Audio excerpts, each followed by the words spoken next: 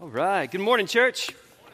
So good to be here again today and for us to get to worship together. I want to thank Nino Elliott for being with us today to lead us in worship. What you don't know is that Nino got off a plane late last night after a week in Europe, I think visiting your daughter, right?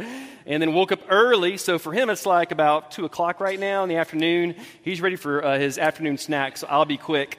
You guys are ready for lunch. Hey, it's a great day, and I'm glad we can gather today and worship Jesus together. If you've been with us the last few weeks, you know that we are in the middle of a series called I Have Decided to Follow Jesus, and this is a baptism series, and really all of it hangs on this one question. We're doing it for this one reason because we believe everyone has to come to terms with this question, and here's the question. What if? What if Jesus is who he says he is? What if? Now, I brought something today I think that might help you with this question, and as we talk about this idea today. You probably have one of these in your home. If you're anything like me and my family, we keep this document in a very safe place in our home. Some of you may even keep this like in a safe or a fireproof safe so that, you know, if the worst thing happened in the world, these documents would be safe. We have these kept in a safe place as well, and I wanted to bring this to show you. This is my birth certificate. And if you look at this closely, you'll see what it says on here is that I was born on June 6th, 1977 in Thomaston, Georgia, about 800 miles from here. You'll see that it was a clear night. The stars were shining. It was almost divine.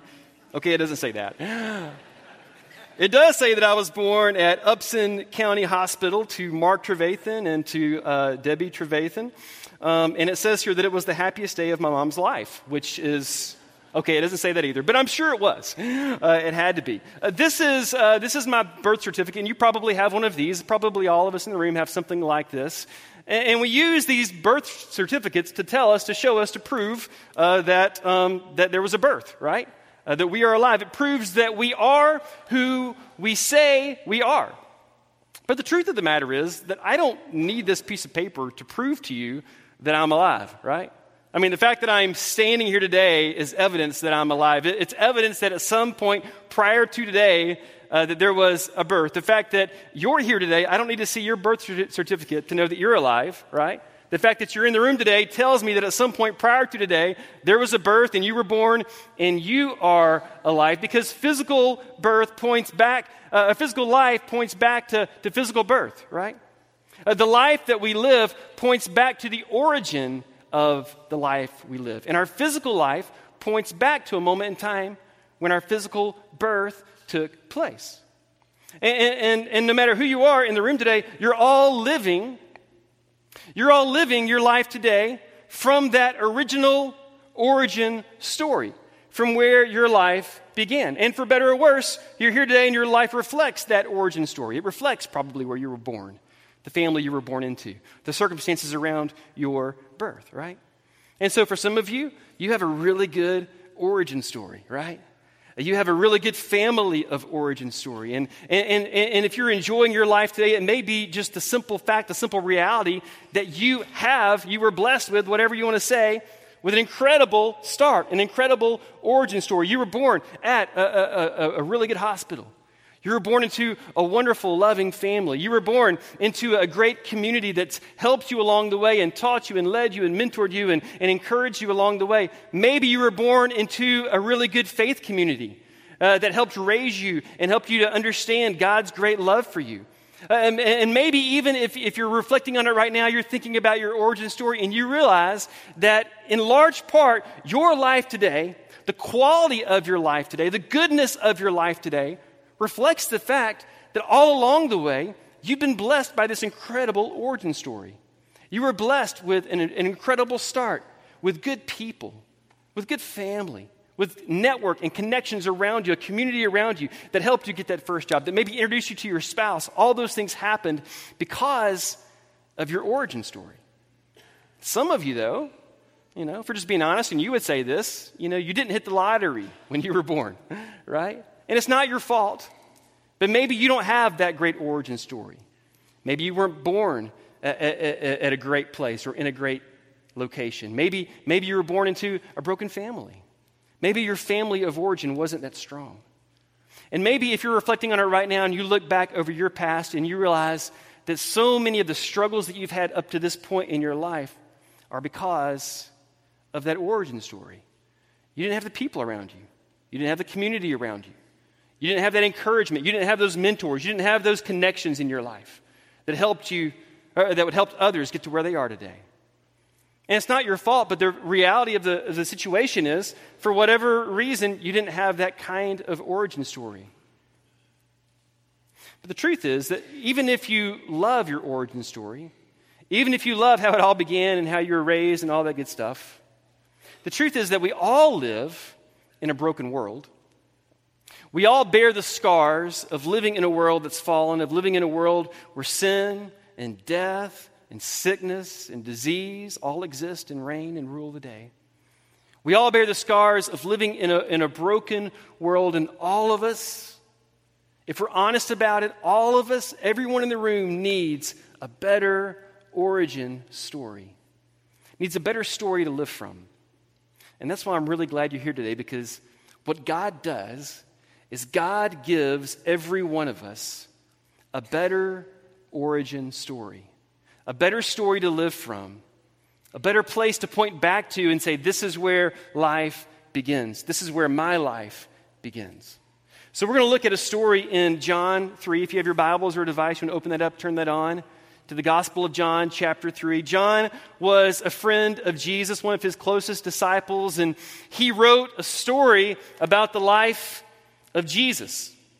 And in that story, he tells this moment where Jesus has an interaction with a man by the name of Nicodemus. And in John chapter 3, we have this story as told by John of Jesus having an interaction with Nicodemus. Now, Nicodemus was a guy who had like the best of origin stories.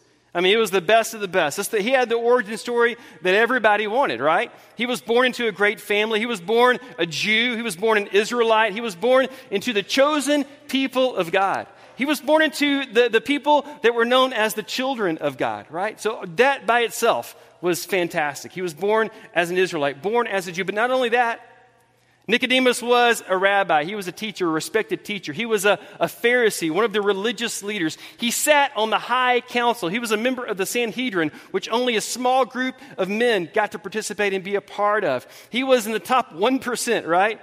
He had the origin story that everybody wanted, that everybody would have loved to have had. But Nicodemus knew something was missing. He knew there was something more, and he knew that he needed to talk to this man Jesus because he had heard Jesus teach, and he had never heard anything like it before. He had seen some of the things that Jesus had done, and he had never seen anything like it before. And he knew that he needed to go and he needed to meet with Jesus and talk with Jesus. But the problem was to meet with Jesus, to talk with Jesus, to be seen with Jesus as a man in his position would mean to risk everything. Because his fellow Pharisees, his fellow members of the high council, his colleagues, his fellow religious leaders, if they knew that he was a Jesus sympathizer, if they thought for a moment that he might be buying what he was selling, they would kick him to the curb.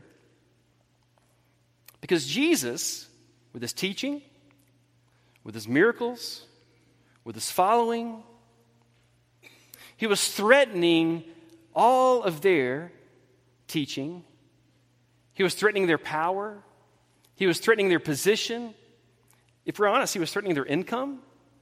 Jesus was a threat to everything that they had. And if Nicodemus were to be seen with Jesus in the light of day, it would literally mean risking everything, and so he came at night. At least that's the way John tells the story.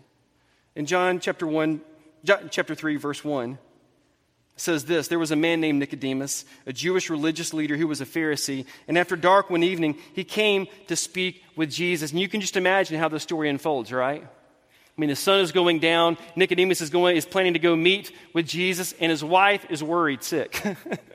You know, do you really have to go do this? Do you really have to go talk to him? Because she knew that not only was he risking his job, his power, his position, their place in society, that if he were caught, this would have ramifications for his family as well.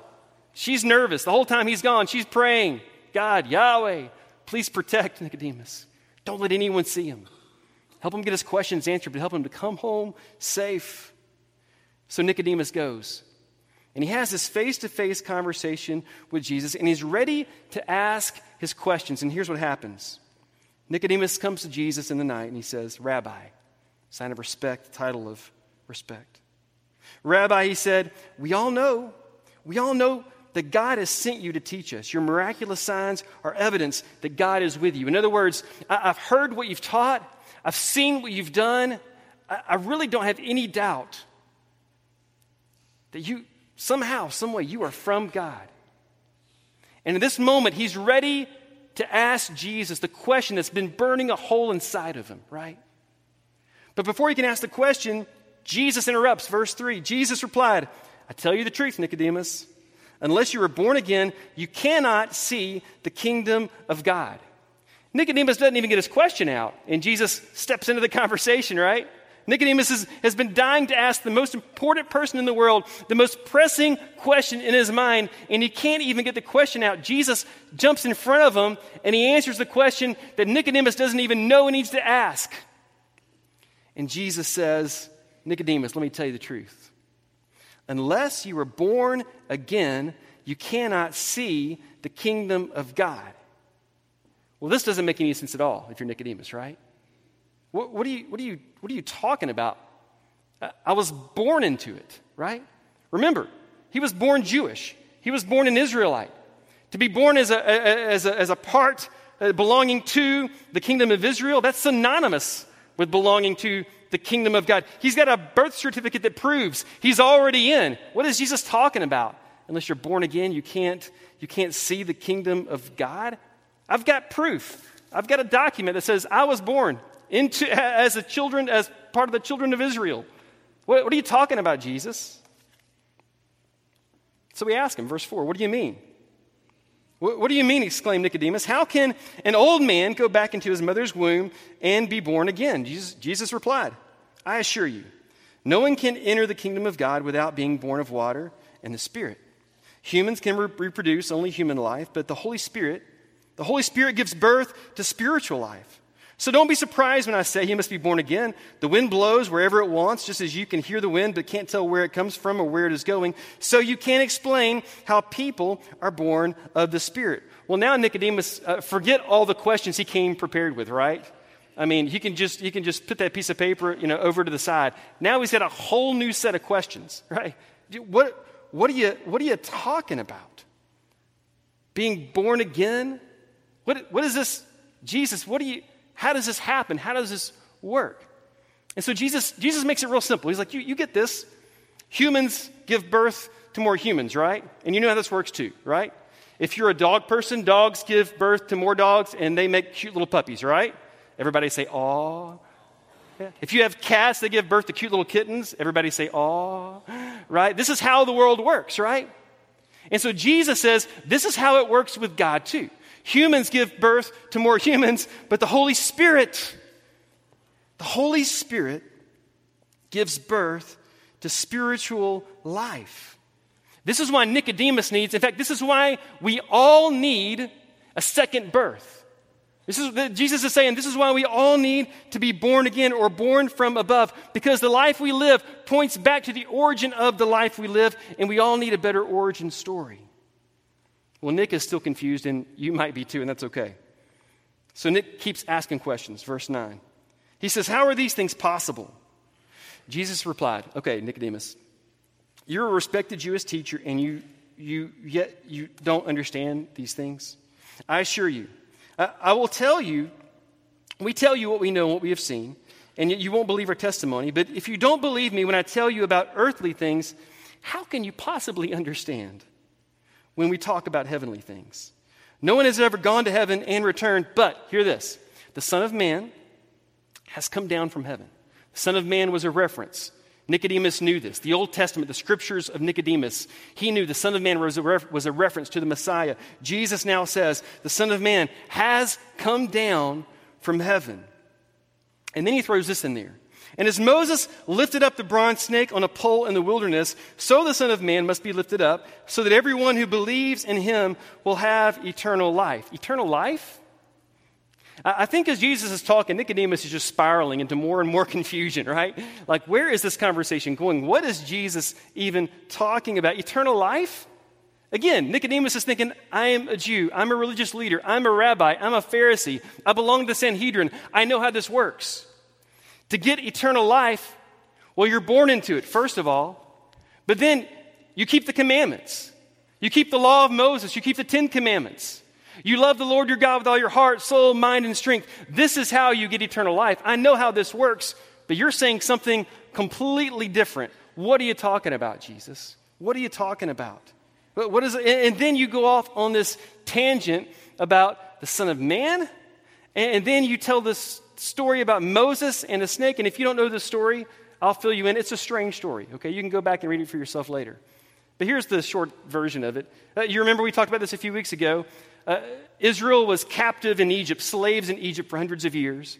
God heard their cry to come save us, rescue us, deliver us. So God sends Moses to set the people free from Pharaoh, from Egyptian bondage. He delivers them across the Red Sea. You remember this story? You know? And now they're on a journey from darkness to light, from death to life, from the land of slavery to the promised land. They're on this journey. And every day, God's providing for them. I mean, literally providing for them. He's leading them with a cloud by day, with a fire by night. God's presence is there around the clock. They got hungry, so God literally fed them manna, bread from heaven, every single day, providing for their physical needs. But yet, even though God has been there at every turn, even though God has delivered them and provided for them at every turn, they still kept complaining and grumbling. And now it's like your kids do when you're on a long trip and they're in the back of the car and they keep asking, are we there yet? This is what's happening with Israel, right? And they're complaining against God and against Moses, and God's just like had it up to here, you know? And so, crazy story, this is how it worked. God sent poisonous snakes into their camp. And they bit these complaining, ungrateful Israelites, right? And they're poisonous snakes. And so some people were getting sick. Some people were dying. Well, Israel realized, we've messed up. We have really messed up. So they talked to Moses and they asked Moses to pray to God for them. Moses does. And God responds. And God tells Moses, here's what I want you to do. I want you to make a replica of this snake, make it out of bronze or whatever you got there. Put it on a pole, stick it up on a high pole. And if anyone gets bitten by a snake, tell them to look up at this image of the snake on the pole. And when they lift their eyes, when they look up to that snake on the pole, they'll be healed, they'll be saved from death. So Moses does. He makes a replica of the snake, puts it on a high pole, tells everybody, if you get bit, don't worry, look up, lift your eyes up, look at the snake, look at the replica of the snake, you will be healed, you will be saved from death. And that happens. Nicodemus knew this story. But this is like, it doesn't compute. Like if you're looking at your computer screen, the wheel is just spinning, right? It's like, what are you talking about, Jesus? The Son of Man, Moses, the snake, the pole lifted up. Like this is strange. What are you talking about? And then Jesus continues and he says these famous words. And you know these words. But I guarantee you in this moment, Nicodemus had no idea that one day these words would be on bumper stickers. One day these words would show up at every football game. One day these words would be written on the hearts of millions of people all around the world. In fact, let's read these words. Let's say these words together in John 3:16. Let's say it together. For God so loved the world that he gave his one and only Son, that whoever believes in him shall not perish, but have eternal life. John 3:16. Jesus speaks these words in the middle of the night to a Jewish rabbi named Nicodemus, who could not be more confused in this moment. And then he says this. Jesus says, God sent his Son into the world, not to judge the world. Maybe you thought that's why he came. He didn't come to judge you. He didn't come to punish you. He didn't come to condemn you. Maybe you heard that story somewhere else, but that's not the story of Jesus. God sent his Son into the world not to judge the world, but to save the world through him. Jesus tells Nicodemus, this is how much God loves not just the children of Israel,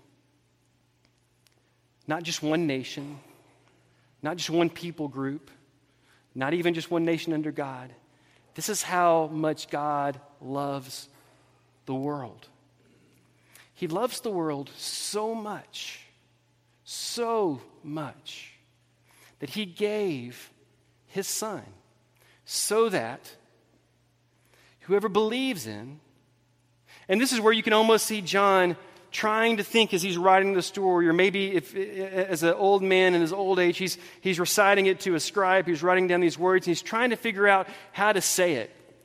And maybe he's trying to remember how Jesus said it, and he's trying to say it the right way and make sure it has the full impact of the meaning. And this is being written in Greek, which was the common language of the day. And what John does here in this verse, here in this moment, is something that as far as we can tell was never done before.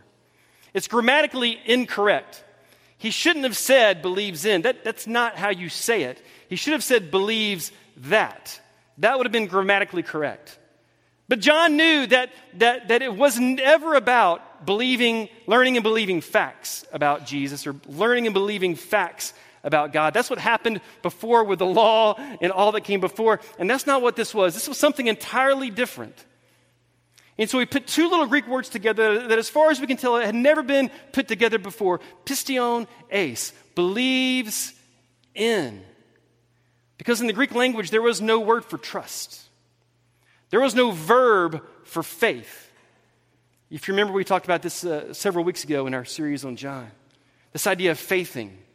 There was no verb for faith. And so John says, I want you to write it this way. We're going to put it down this way. Whoever believes in the activity of faith, the activity of belief, whoever puts their faith in, believes in Jesus, they will see, they will enter into, they will receive eternal life. It's for those who believe in Jesus. They're going to receive this eternal life we're talking about. So Nicodemus, scratching his head, walks home. His wife is praying, but she's got one eye out the window, right? She sees him coming in the door and she hugs him.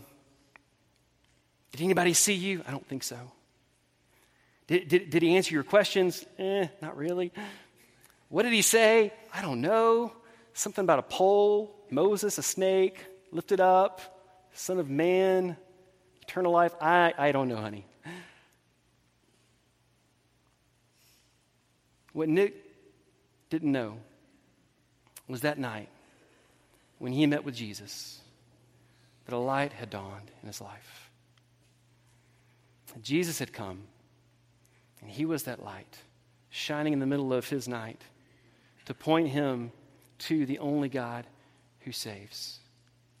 What he didn't know, but I think he would one day come to understand, is that he was living his life from an outdated origin story.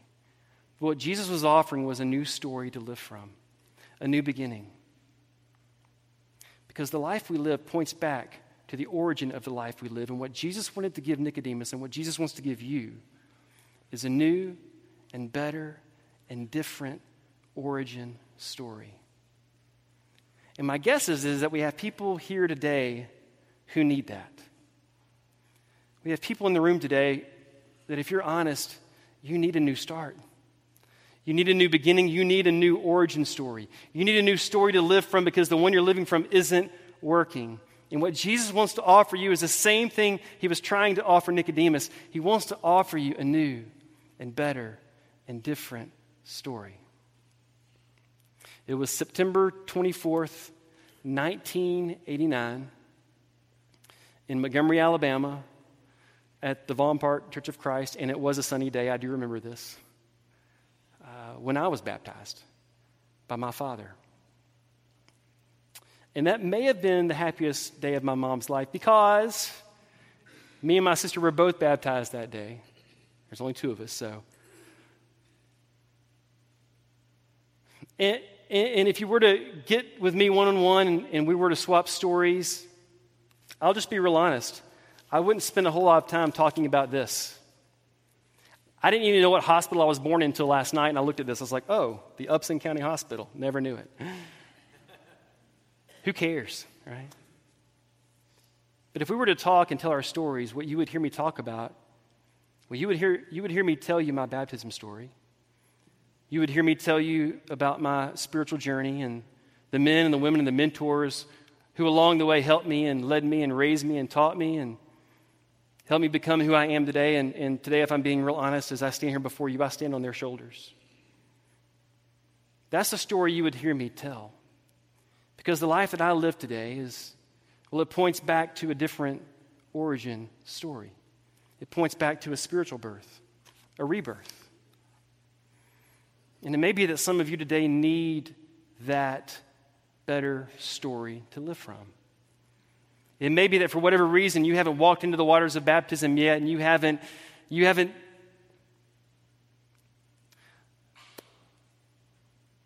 well, for whatever reason, you're still living from an outdated origin story. And you haven't stepped into the story of Jesus.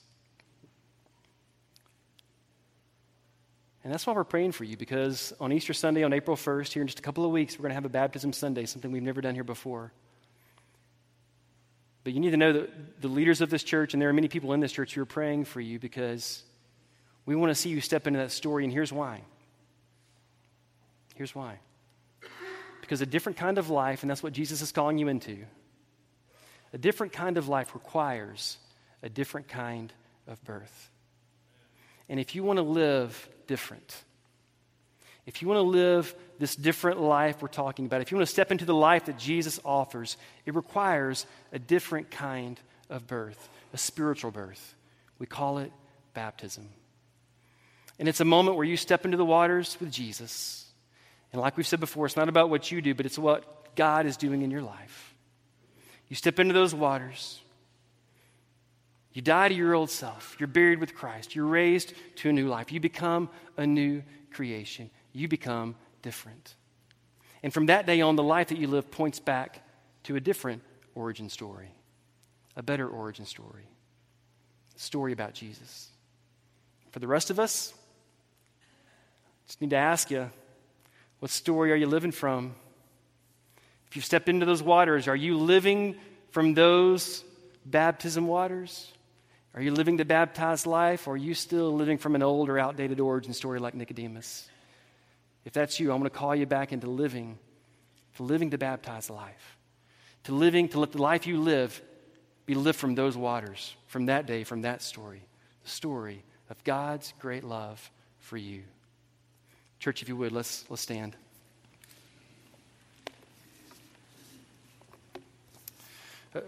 We joked about it, the day I was born being my mom's best day ever.